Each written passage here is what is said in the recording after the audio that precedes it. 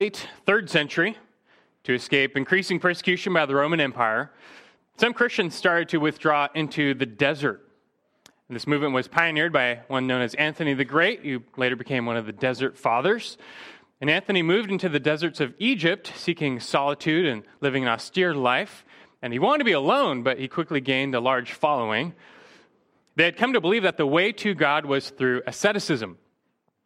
The desire for evil within our flesh is evident. The devil plays on this, and so they were led to believe that by depriving the body of all comforts, they might tame the flesh and become pure. So they denied their bodies food, comfort, and sleep. It wouldn't be out of the ordinary to find an ascetic living on top of a pillar in the wilderness for days without food, in the elements. They believed that by asceticism, they could become spiritually pure and hear the voice of God. These desert dwellers became the foundation of Christian monasticism.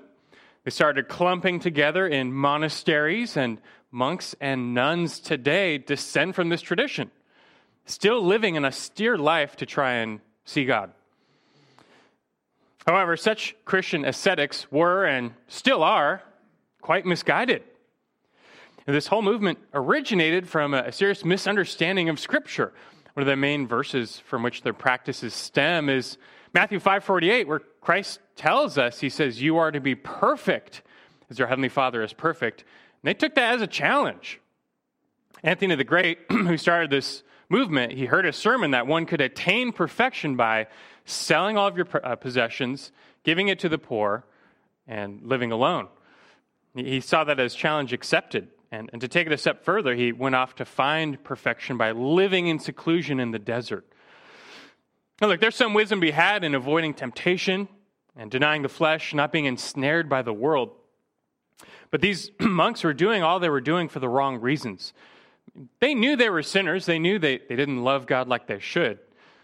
But they believed that by enough self-control and discipline and deprivation, they could get there. They could overcome the flesh and become pure. But unfortunately, it doesn't work that way, at least not according to Scripture. You can't clean your heart by scrubbing your hands. No matter how hard you scrub your hands, it won't do anything to your heart. It doesn't matter how many rules you follow. It doesn't matter what you do to your body. It will never result in a clean heart. And that's our big problem. Our biggest problem is not the world we live in or the devil around us. It's the sin that resides within us, in our own heart. Until that problem is dealt with, we'll never be pure. It's like a spoiled well.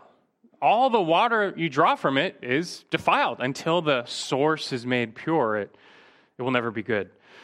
And so it is with us, but the problem is we don't have the power to cleanse ourselves. And no amount of external effort we do will cleanse the heart. We are already fallen, depraved, defiled. We're already spoiled, unclean, impure on the inside before God. And retreating to a monastery in the desert might help avoiding some of the temptation of the world, but you realize you're taking your heart with you to the desert. It's not done anything to change the problem inside of you. What can we do? Can you perform spiritual heart surgery on yourself?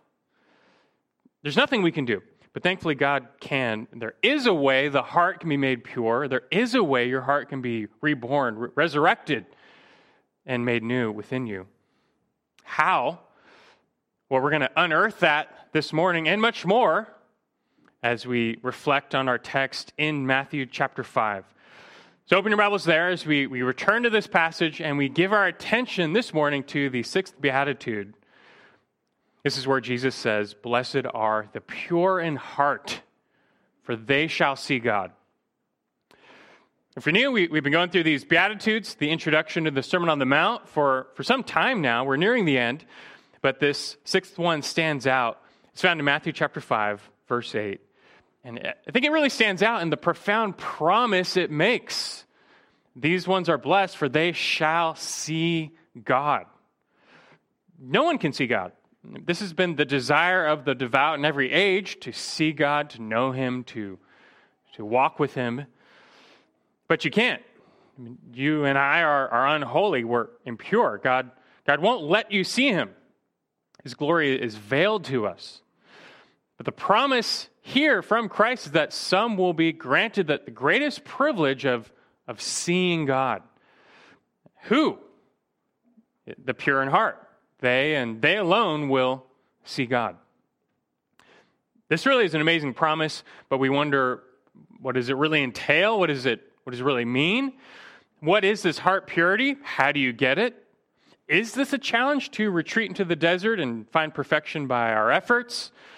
And if not, how do we make ourselves pure? How can one be made pure in heart? In all the Beatitudes of the Sermon on the Mount, Jesus is pronouncing blessing on his disciples, and it's been our aim to just go through them one by one and just try and appreciate them for all their worth. And so far, I think it's been a rich, edifying, profitable time. We want that to continue with this sixth Beatitude. And it holds out a great promise, but questions abound that need answering. And so we're going to do that this morning together. So far, we've covered the first 5 Beatitudes where we've found, in short, blessed are the poor, blessed are the grieving, blessed are the meek, blessed are the hungry, blessed are the merciful. And today we carry on to number 6, which we might say, blessed are the pure. Blessed are the pure. Just hone in on verse 8. Read it with me. It says, blessed are the pure in heart, for they shall see God. Now, right away, we should reiterate, these Beatitudes are all spiritual characteristics. This should be increasingly obvious by now. I mean, back in verse 3, Jesus did not just say, blessed are the poor. He said, blessed are the poor in spirit. Verse 6, he doesn't just bless the hungry. He's really blessing those who hunger and thirst for righteousness. And here in verse 8, it's not just blessed are the pure. This is blessed are the pure in heart. This is not ritual purity. This is spiritual purity. These are spiritual characteristics. And it's sad how many throughout the ages, like the monastics, have missed what should be glaringly obvious. And they've come to believe that if you just literally make yourself poor, hungry, and pure by cutting out the world, you will be blessed. But that's not it. That's not what Christ is saying. That's not the way to God. They're missing the point. I mean, tragically, you could spend your whole life locked away in a tower and be no closer to God. Such a person might actually be cursed, not blessed. We don't want to be deceived, and that comes by rightly dividing the word of truth, 2 Timothy 2:15. And so we just want to understand, what does Jesus mean when he says, blessed are the pure in heart, for they shall see God? And we're going to do some study to find that out. Just kind of mimic our approach from last week. I'm going to give you just 5 points to attach our thoughts to as we work way through this and try and figure it out. So let's start with number 1, the place of purity.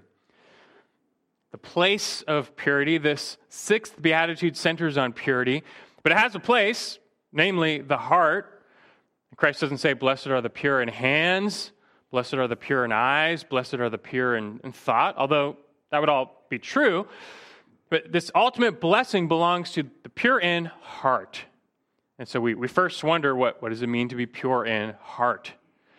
Now let's start with the heart. I mean, physically, I think we all know the heart is one of our most remarkable organs.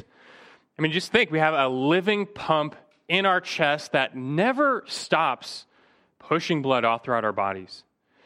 Your heart beats about 100,000 times a day. It pumps 2,000 gallons of blood a day. In a lifetime, that will be 1 million barrels of blood. And your heart works harder than a sprinter's leg muscles sprinting, just that your heart never stops. It never gets a rest. There's no end of the sprint while you're alive. It just always works. And so it's understandable that we think of the heart as the driving life force of our body, and spiritually, it's not that far off. Our spiritual heart, so to speak, is the driving life force of our souls. This is how the scriptures speak of the heart in a figurative sense. It's the center of who you are. It is mission control center for you. What you think, what you do, who you are, it stems from your inner person. That is the heart. It represents who you are on the inside. It's the essence of your inner person, out of which comes your thoughts, your actions, your words. Proverbs 4:23 tells us, watch over your heart with all diligence, for from it flow the springs of life. So your thoughts, your emotions, your feelings, your actions, your will, it all stems from your heart, this inner person. Yeah, we're not talking about the organ in your chest, your inner spirit. Now, let's think about the word pure from verse 8. It says, blessed are the pure in heart. This is the word katharos in Greek, from which we get the word cathartic, which speaks of purging. The Greek term was originally used to describe of refining metals. You find some ore in the ground, and it has a lot of metal in it, but it has a lot of rock and impurity. You just want the metal. You need to make it pure. So you put it in the fire, you heat it up. The impurities remain solid. You skim those off, and what's left is pure metal. So you can probably see where this is going, pure in heart. Applying this to the heart, this speaks of being unmixed in your heart, unalloyed, undivided. This is where your inner person is free from impurities, refined. This carries the sense of being single-minded, or you might say single-hearted for the Lord. Those who are pure in heart, they don't give their hearts away to another. Their heart belongs entirely to the Lord. And Christ himself later warns against a double-mindedness in the Sermon on the Mount, which reflects an impure heart. You can look at Matthew 6:24. He says later, no one can serve two masters, for either he will hate the one and love the other, or he will be devoted to one and despise the other. You cannot serve God and wealth. That can be applied to anything, wealth, family, retirement, you go down the list. God wants our devotion to him to be pure, unmixed, 24 karat, like the real thing. It's just like he said to his people Israel. This is what he's always wanted from his people. Deuteronomy 6, 4 through 6, the central verse for Israel as a people.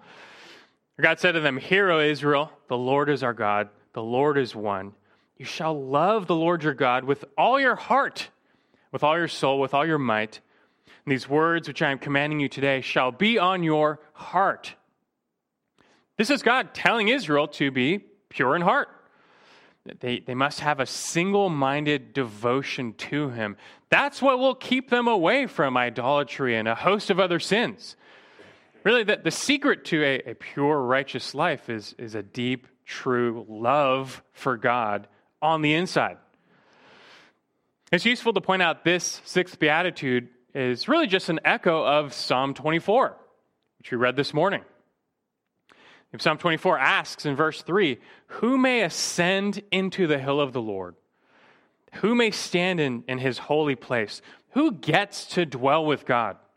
Who gets to be in his presence? That's the million-dollar question. And David in the psalm answers in verse 4, he who has clean hands and a pure heart. Same word for pure in the Greek Old Testament. Only the one devoted to God alone, with a supreme love for God on the inside, gets to see him. Because the psalmist goes on to say of this person in verse 5, he shall receive a blessing from the Lord and righteousness from the God of his salvation. This is the generation of those who seek him, who seek your face. These God's people, they seek God. They want to see him. They want to know him, be known by him, walk with him like Adam did in the garden. And really, Christ, the greater David, echoes King David in declaring that privilege of seeing God belongs to whom? To the pure in heart. They and they alone shall ascend the holy hill. And so, off the bat, ask yourself, does that sound like you? By this standard of being pure in heart, do you think you would be granted entrance to the Lord's presence? Do you think you would be allowed to ascend the Lord's holy hill? Would you say your devotion to the Lord is unmixed, unalloyed, unadulterated? Would you say you love the Lord your God with all your heart? Are you pure in heart? Some of you might know for sure the answer is no. In your heart of hearts, you don't really love God. That's evidenced by the role he plays in your life, which is basically none. You might play a little bit of the Christian role on a Sunday morning, but otherwise, you know in your heart of hearts, your heart belongs to something else. The rest of you might be unsure. You want to say yes. You wish it were true that you actually loved God with all of your heart, but you know you're divided. Who can really say They love God with a pure, unmixed devotion all the time. No one. It's like R.C. Sproul used to say often. I mean, who can actually say they love God with all of their heart, mind, soul, and strength, even for a whole hour? In a real sense, it actually seems like no one is qualified to ascend the Lord's holy hill and see his face. Who can actually have a pure heart before him? We need to answer this, and so we find, secondly, the problem of purity. The problem of purity. Again, thinking about the organ of the heart in our chest. Since it's so vital in keeping us alive, if anything goes wrong with it, we're in serious trouble. Heart disease can take many forms: high blood pressure, strokes, heart attacks. And together, heart disease is the leading cause of death in the U.S. 655,000 Americans die each year from some heart disease. That's 1 in 4 deaths in the country, one person every 36 seconds. It's clearly that the biggest physical problem we face is heart disease. And again, it's pretty much the same spiritually. Our biggest spiritual problem is a spiritual heart disease. This condition affects all people from birth, no exceptions. And Scripture affirms that in reality, no one is actually pure in heart. No one has this unmixed, unadulterated heart for God. Instead, all are defiled and corrupt on the inside in their nature. Everyone has exchanged the glory of God for some lie. God himself, before the flood, he saw this. He saw that every intent of the thoughts of man's heart was only evil continually. Genesis 6:5. And look, after the flood, he came to the same conclusion. Genesis 8:21. He saw that the intent of man's heart is evil from his youth. I mean, God judged the world for its wickedness with the flood, but it goes to show you that you can cleanse the world, it still does nothing to the human heart. Unless our heart is fixed, all we have waiting is judgment. Jeremiah 17:9 says the heart is more deceitful than all else and is desperately sick. Ecclesiastes 9:3 says the hearts of the sons of men are full of evil, and insanity is in their hearts throughout their lives. Something's broken with who we are on the inside before God. Let's look to what Jesus himself said about our spiritual heart disease. Just flip over to Matthew chapter 15. Matthew 15, Christ is teaching here in response to an objection that his disciples did not ritually wash their hands before eating, therefore they broke the tradition of the elders. They're unclean. But Christ is going to teach them about the true nature of impurity before the Lord. In Matthew 15, look at verse 17. He says, "Do you not understand that everything that goes into the mouth passes into the stomach and is eliminated? But the things that proceed out of the mouth come from the heart, and those defile the man. For out of the heart come evil thoughts, murders, adulteries, fornications, thefts, false witness, slanders. These are the things which defile the man. But to eat with unwashed hands does not defile the man." I mean, to us, there's nothing more unclean than human waste. But no, Jesus says the real defilement before God is found with what comes out of your mouth, that which stems from your heart, who you are on the inside. We are defiled by our evil thoughts, words, and deeds. And who here is pure? Do you have pure thoughts all the time? Do you only ever speak that which is good and right all of the time? And are your deeds reflecting a perfect righteousness all of the time? We're unclean. But Jesus tells us this all reflects an impure, corrupt heart. Proverbs 20, verse 9, it says, "Who can say, I have cleansed my heart, I am pure from my sin?" Who can say that? The right answer is no one.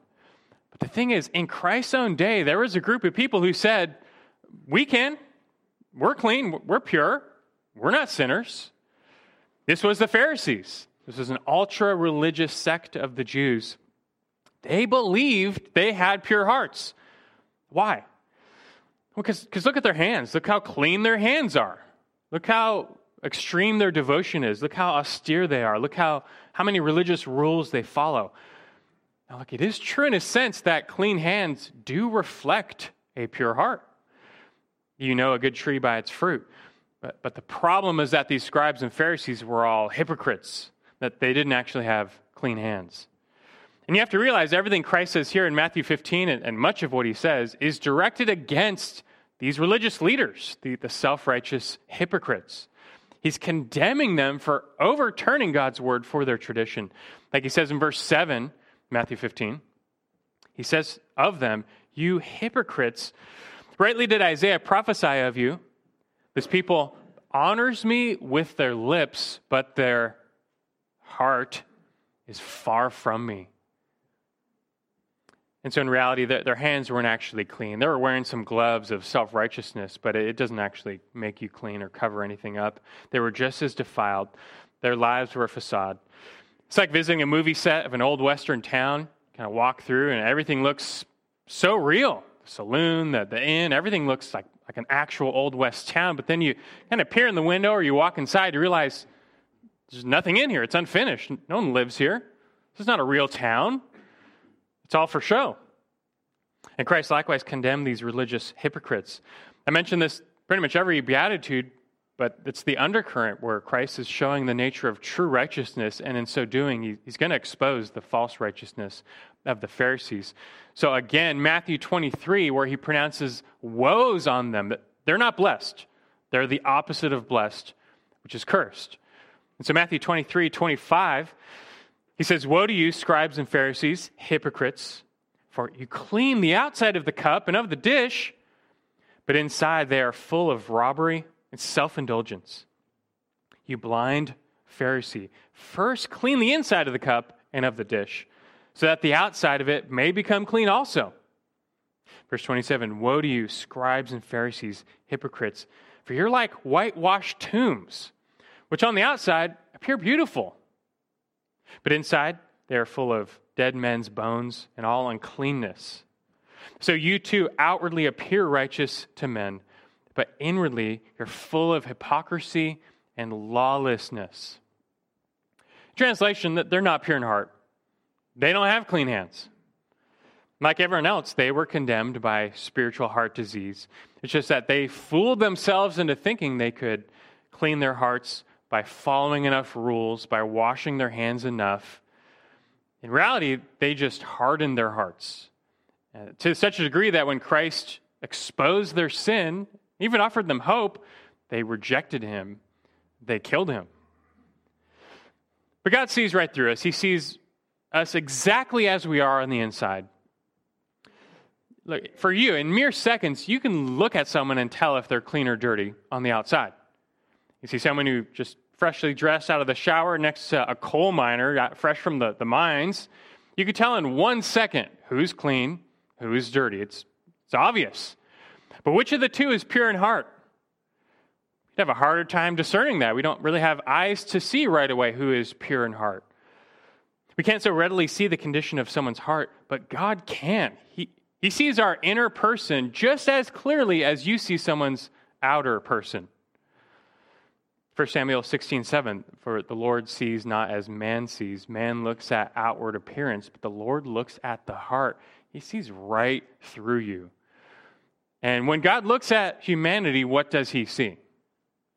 He sees that there are none good, or none righteous, or none clean, or none pure of heart. This is the problem of purity. As it's been said many, many times, that the heart of the problem is the problem of the heart. And so we still are left wondering who may ascend the Lord's hill. Well, let's answer number 3, the provision of purity. The provision of purity. From the beginning, when God called Israel to himself, he actually told them what they needed to do if they were to love him with all their hearts. Remember, we said loving God with all your heart, that's the key to clean hands and a righteous life. He told them how to get there. He just said, Deuteronomy 10:16, "Circumcise your heart and stiffen your neck no longer." What they needed to do was cut away the sin in their heart. They just had to refine and remove all the impurity in their heart, and then they would love God with all their heart. Just the problem with that is we actually can't do that by ourselves.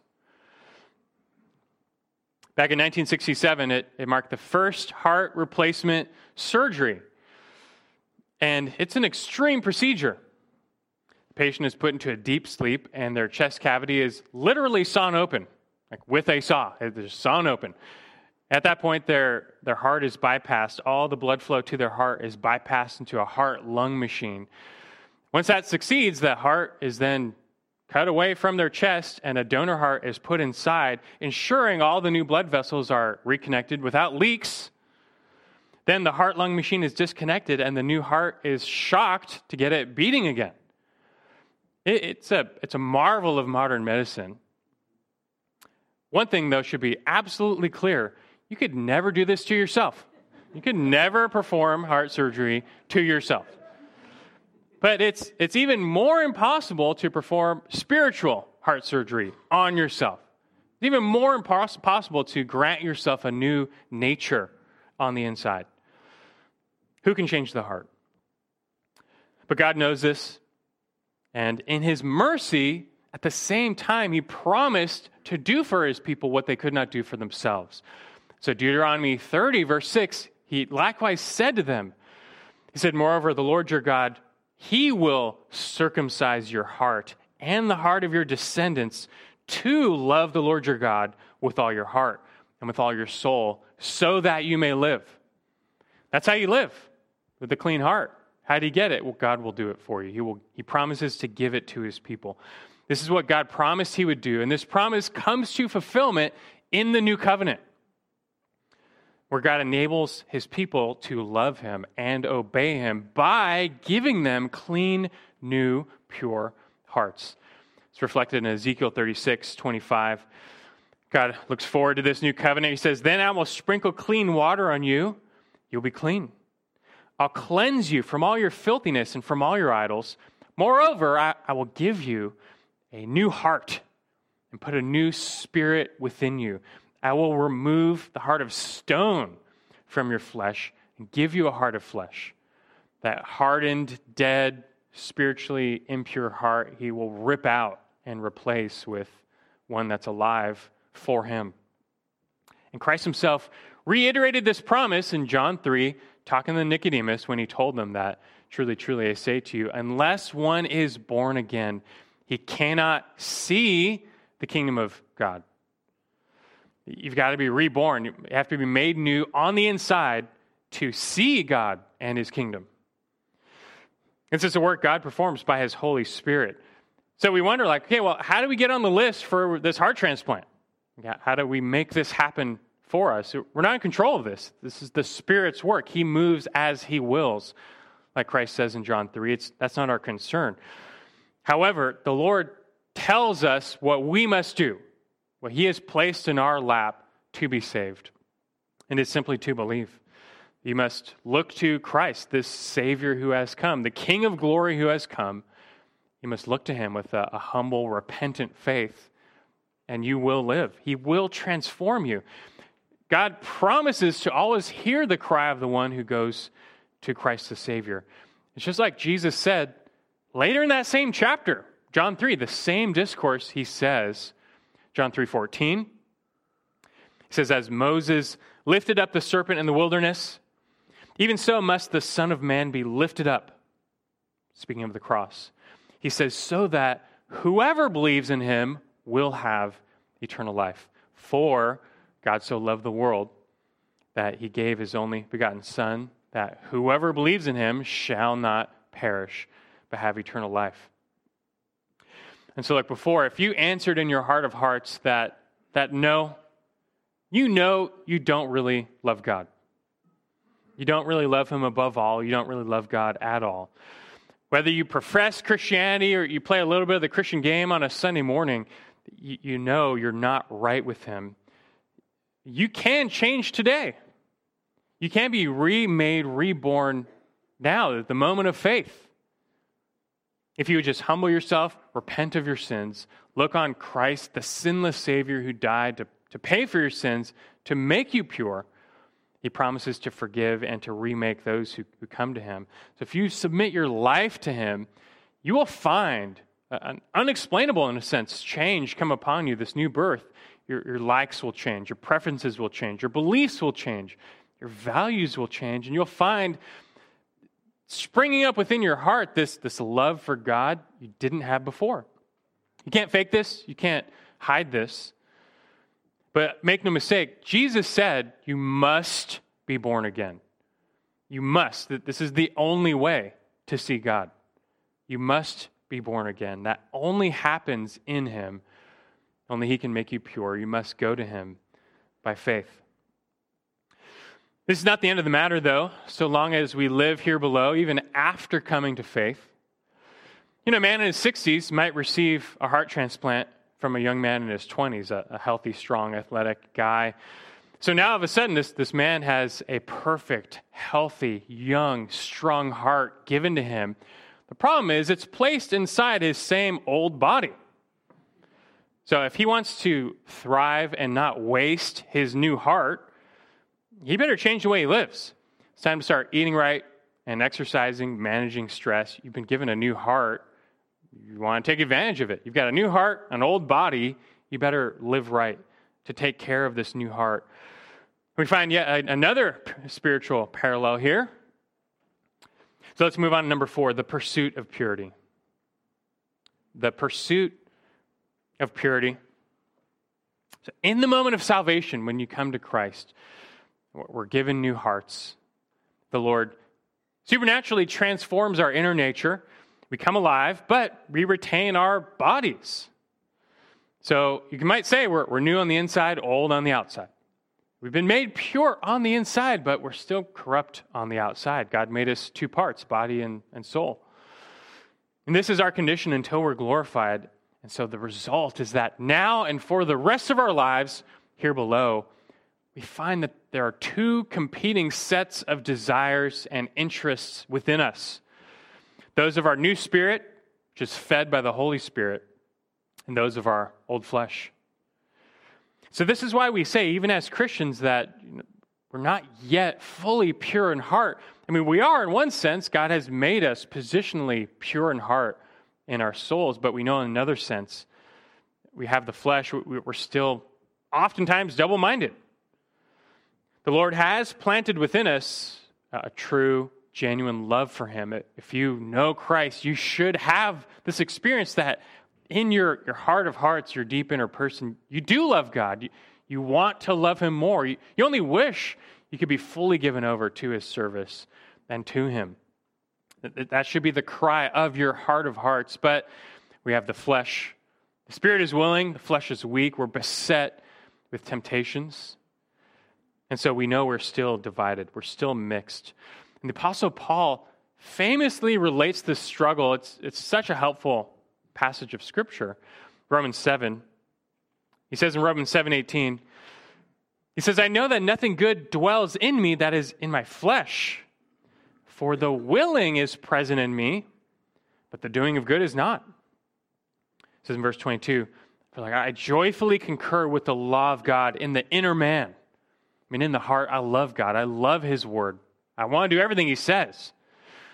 He says in verse 23, but I see a different law in the members of my body, waging war against the law of my mind, and making me a prisoner of the law of sin, which is in my members. And this just reflects that the real internal battle taking place in all believers between their new heart and their old body. Just like a body might attack a transplanted heart and try and reject it, so our flesh is most certainly attacking the new heart the Lord has placed within us. But we must not let it. And so practically speaking, the Lord tells us that if we are to be blessed, we must now pursue purity in our lives. We must live out purity in our lives. See this in Ephesians 4:22 through 24, where it says that in reference to your former manner of life, you lay aside the old self, which is being corrupted in accordance with the lusts of deceit. He says, in that you be renewed in the spirit of your mind, and then put on the new self, which in the likeness of God has been created in righteousness and holiness of the truth. See, the Lord has made you new. You are a new person on the inside if you know Christ. He's made us pure in salvation. Now it's time for you to passionately pursue that purity, to live it out. 2 Corinthians 7:1 says, "Therefore, having these promises, beloved, coming to salvation, says, let us cleanse ourselves from all defilement of flesh and spirit, perfecting holiness in the fear of God." Or to walk by the Spirit. And practically speaking, the believer's pursuit of purity now has a lot to do with just becoming single-minded, becoming more single-minded to the Lord. Listen to James 4. I know I'm throwing a lot of verses at you, but purity is a big subject in Scripture. James 4:4, he's talking to believers, but he says, "You adulteresses. Do you not know that friendship with the world is hostility toward God? Therefore, whoever wishes to be a friend of the world makes himself an enemy of God." Then he says in verse 5, "Or do you think that the Scripture speaks to no purpose when it says, he jealously desires the Spirit which he has made to dwell in us?" And James writes, knowing the internal battle believers face, that we love the Lord. I mean, we're betrothed to Christ, but we commit spiritual adultery all the time. We betray our vows to worship Him alone all the time. We have wandering eyes, looking and lusting after things in the world. And God in this verse is depicted as a jealous spouse with a righteous jealousy for us, that the Spirit He made to dwell in us, the new heart, He wants it for Himself. Gave it to us for Himself. He wants us to have eyes for Him alone. I mean, isn't that what you want from your spouse? You want their heart to belong to you alone. And so does God. And look, again, we fall short. We betray our vows all the time. Thankfully, He is forgiving and patient and long-suffering. But it goes to show you, first and foremost, our pursuit of purity has to do with just becoming single-minded. And as often as we are mixed, we must repent. There's no pursuit of purity without repentance. A continual cleansing is what we need. Like James says later in verse 8 of chapter 4. He says, "Draw near to God, He will draw near to you." He says, "Cleanse your hands, you sinners, and purify your hearts, you double-minded." That's what we need to do, though. Your hands, your hearts. Who has clean hands and a pure heart? Only those in Christ. Yet as we walk in the world, we get a little dirty. We must go to Him for cleansing. 1 John 1:9. If we confess our sins, He's faithful and righteous to forgive us all of our sins and cleanse us from all unrighteousness. And God will continually cleanse us and keep us pure, but you must continually shed your sin, your double-mindedness, and realign your life back to the Lord. Maybe you have bad posture like me, and so as you walk in the world, your spine goes out of alignment, and maybe you need frequent trips to the chiropractor to realign you that you might walk straight. Well, likewise, we need frequent trips to the good physician of our soul. He will realign our hearts to Him alone. With prayer, with repentance, He's realigning us to that pure devotion to Him alone. I need that daily. I trust you do as well. And to find that the Lord will then prescribe to us, to keep us pure, regular doses of His Word. Psalm 119, verse 9. How can a young man keep his way pure? By keeping it according to your Word. The Holy Spirit within us guides us and convicts us and leads us into all righteousness. And He does so often by the living Word He inspired. Our new hearts run off the lifeblood of Christ's Word, of the Scriptures. And part of the power of God's Word to purify us is that it makes its way up to our minds. The Word renews our minds. That's what makes us functionally love what God loves. We hate what God hates. We desire what God desires. We love Him. This is how we become pure from the inside out. Philippians 4:8 says, whatever is true, whatever is honorable, whatever is right, whatever is pure, whatever is lovely, whatever is of good repute, if there is any excellence and if anything worthy of praise, dwell on these things. Set your mind on these things. Do you want to be pure in heart, inside and out? Then you have to ask, what has captured your mind? What influences you? What do you watch? What do you listen to? Just take the greatest example of the internet. If we all got to take a look at your browsing history, would we find that which is honorable, right, and pure, or not?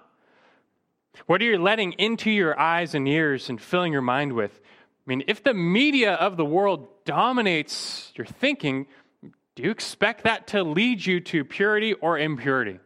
Greater love for the Lord or friendship with the world? And look, escaping to a monastery in the desert is not the answer.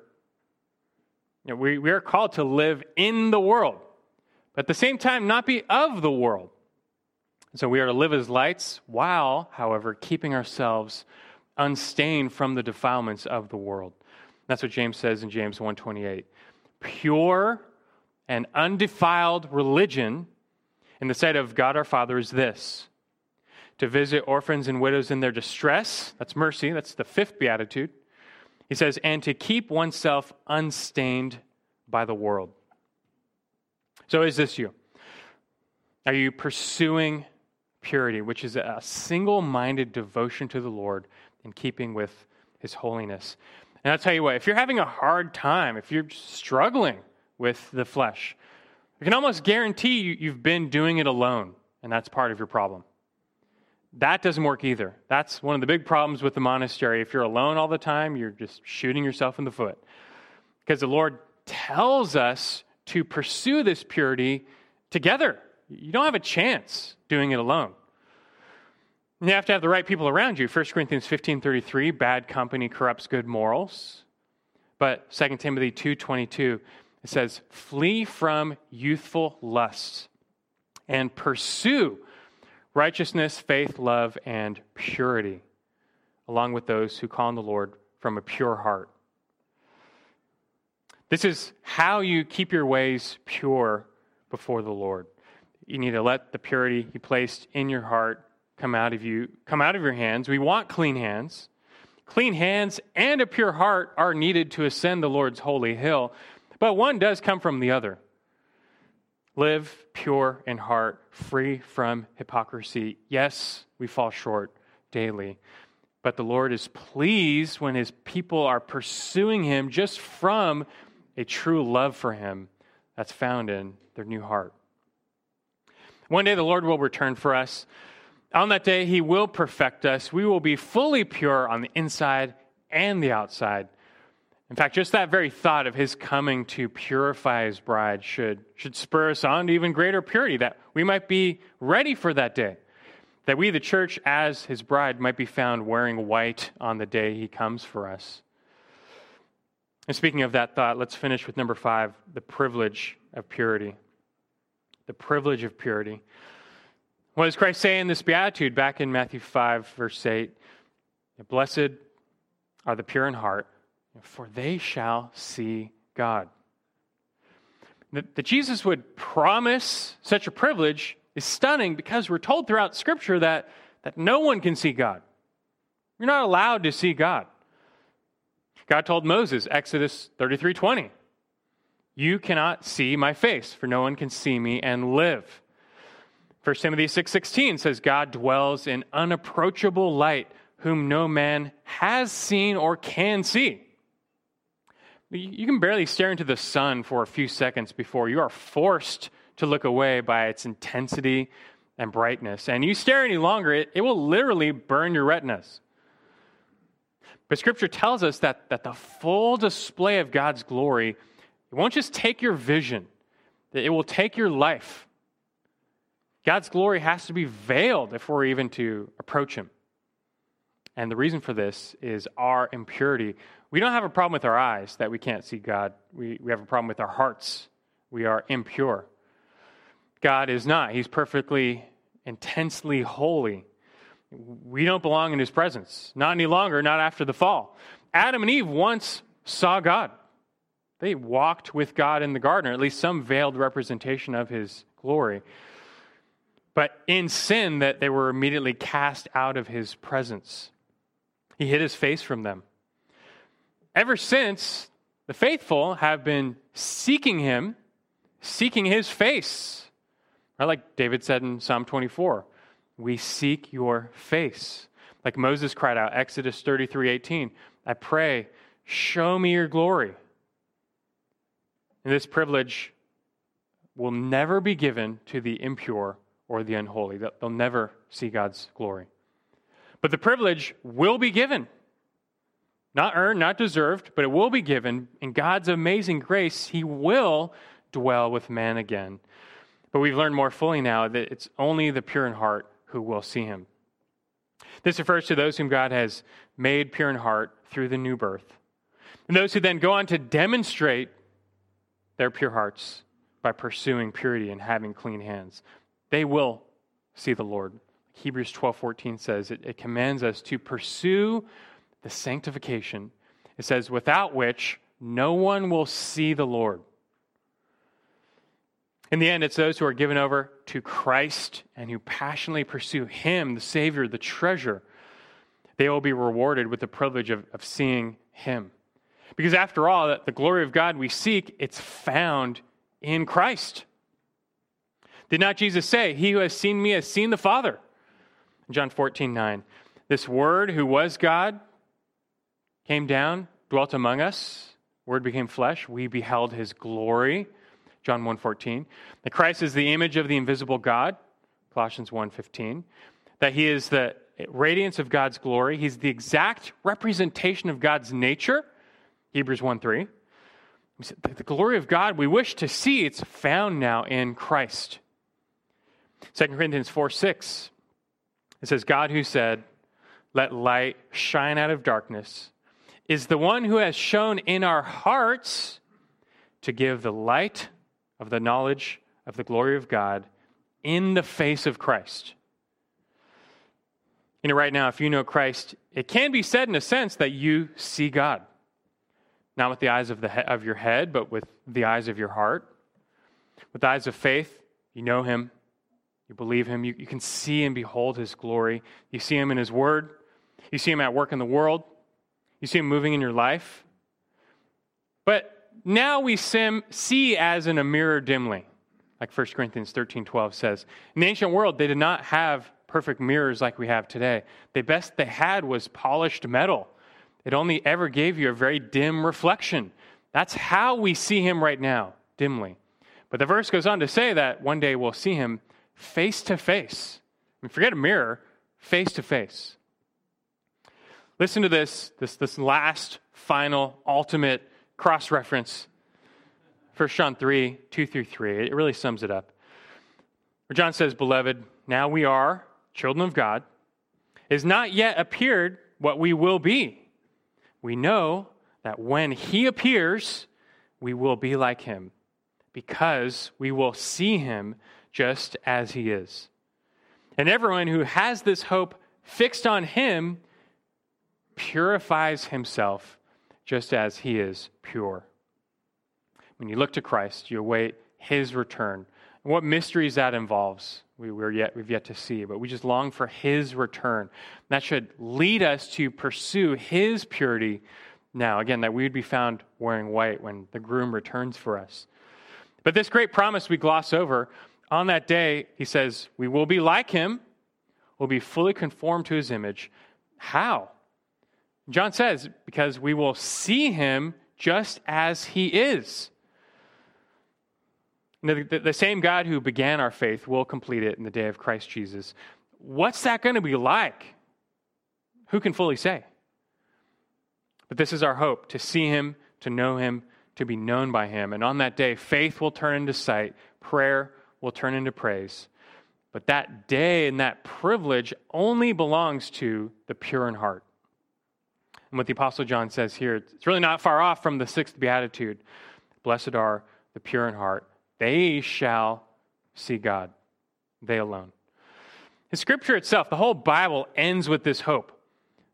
The last two chapters, Revelation 21, 22, we're told of a new heavens and new earth. It says where righteousness dwells, where God dwells with the redeemed. Revelation 21, 27 says nothing unclean will enter that place. Nothing, no one unclean gets in. Only the pure in heart, those who've been made pure by Christ, by faith, enter. Then it says this, Revelation 22, 3 and 4. I guess this is the last cross-reference. But it says, there will no longer be any curse, and the throne of God and of the Lamb will be in it. His bondservants will serve him, and they will see his face. They'll see his face. And not once have I been even a little convinced of all the people who claim they've seen heaven. Like, not even for a second have I been convinced by all the claims that have been made that someone has seen heaven. Every few years, someone comes around, writes a book, they died, they went to heaven, they came back, and they're going to tell you about their view of heaven. But I've never believed them even for a second. And you know why? One of the main reasons, among many others, but it has to do with the fact that after seeing heaven, they go back to living the same life they lived before. They live the same life. The only difference is now they're trying to sell books and profit off their heavenly vision, but that's just a sure sign they did not see heaven, because if they really did, their life would never be the same. I mean, even us as believers, if we were granted just the slightest glimpse of the holiness, purity, and glory of life to come with God, I mean, it would radicalize us way beyond our relatively weak faith. Look, there's actually one person who did catch a glimpse of heaven. The Apostle Paul mentions it in 2 Corinthians 12. And at the same time, we wonder, why was this Paul guy so radical with his faith? Why was he just giving up his whole life to serve the Lord, make his name known, pursue purity?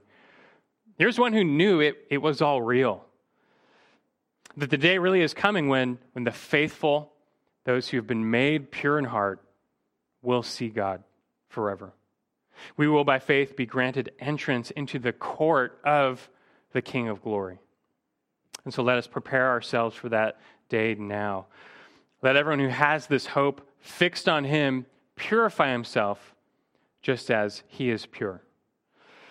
And I pray, as Paul prays in Ephesians 1, that the eyes of your heart may be enlightened, so that you will know what is the hope of his calling and what are the riches of the glory of his inheritance in the saints. That's what we have coming. May we live in light of the purity he's placed in our hearts. Let's pray together. Our Father in heaven, we praise you for your perfect and pure word, which I think I speak for all of us. It cuts us open like the surgeon's scalpel. It exposes our hearts and lays us bare. Your word is living and active.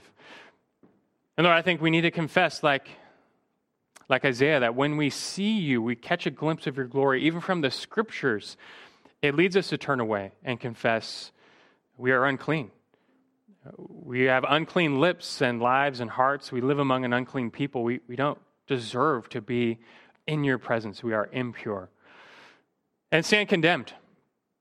But this, Lord, only magnifies the majesty of Christ, the Savior, who came for us, the perfect and holy one who became sin for us, that we might be made righteous, be forgiven, even made pure. Thank you for the gospel, the good news of Christ Jesus. May we look on him and believe. May all here look on him, believe, and receive new life and a new heart, new desires. Lord, that's where we are now. We confess that as well. We know how still mixed we are often, how we can even leave this afternoon and go right back to some other pursuit. But purify our zeal, our passion for you. We know as long as we live in this body, we will fight the flesh. But let us fight. Let us pursue Christ in his purity. Let us live more for your name and your glory until Christ returns. Purify your people, Lord. We know that is the path to being blessed. To your glory, to our blessing, purify us until Christ returns. We pray he returns quickly. Our hope is fixed on him, but until then, may we purify ourselves as he is pure. It's in Christ's name we pray. Amen.